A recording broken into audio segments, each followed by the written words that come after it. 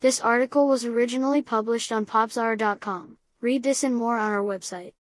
I have to be completely honest, I was like most people I'm sure, when I first heard about Puss in Boots, The Last Wish being released, I wasn't too enthused as the recent Shrek films and all of its many spin-offs weren't that great. Add in the so-so Netflix series of our feline hero, and I was even less enthused. But I am so glad I took a chance on this movie, as not only did it turn out to be a return to form for DreamWorks, but hands down one of the best films of 2022, animated or otherwise. Now, after having a brief and amazing run in theaters and pulling in more views on VOD, we finally come to the 4K home video version that makes a great film even better.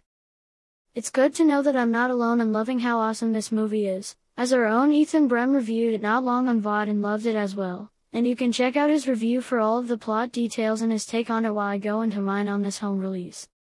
As you've already guessed, I absolutely love the film and how it blew me away at how perfectly put together it is.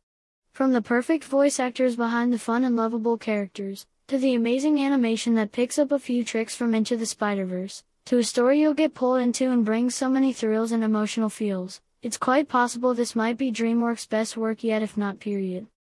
As soon as you start watching, it's clear the creators took a big step back and went over what wasn't working, not only from their own library of projects, but other family films as well, cough Strange World, cough Lightyear, and set out to make the best movie they possibly could. And it shows in every frame, as there's painstaking, loving detail in every scene that really picks up when the action starts. The action scenes may very well be some of the best animated fight scenes I've seen outside of anime, aka where people go for their usual animated fighting fix. All of this is made even better in 4K with HDR colors that make every scene, action-packed or not, pop off the screen beautifully.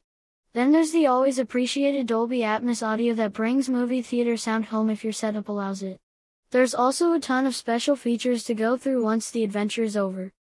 First, there's audio commentary with director Joel Crawford, co-director Januel Mercado, producer Mark Swift, editor James Ryan, and head of story Heidi Jo Gilbert. They go into how they went about making the film while sharing all sorts of fun and interesting anecdotes along the way. The Trident is an all-new exclusive short for this release that has Puss sharing one of his most epic adventures. A perfect follow-up to the film for those who can't get enough of him, which is everyone after watching the movie for sure. There's also a slew of other neat extras such as deleted scenes, a behind-the-scenes look at the actors behind the characters, a featurette that goes into the making of the film, and more that will keep your boots busy long after the end credits. I could write about Puss in Boots, The Last Wish all day, but you owe it to yourself, your family and friends to pick this one up and watch it together.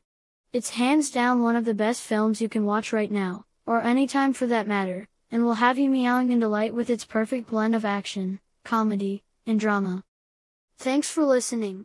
Read this and other articles on popzara.com.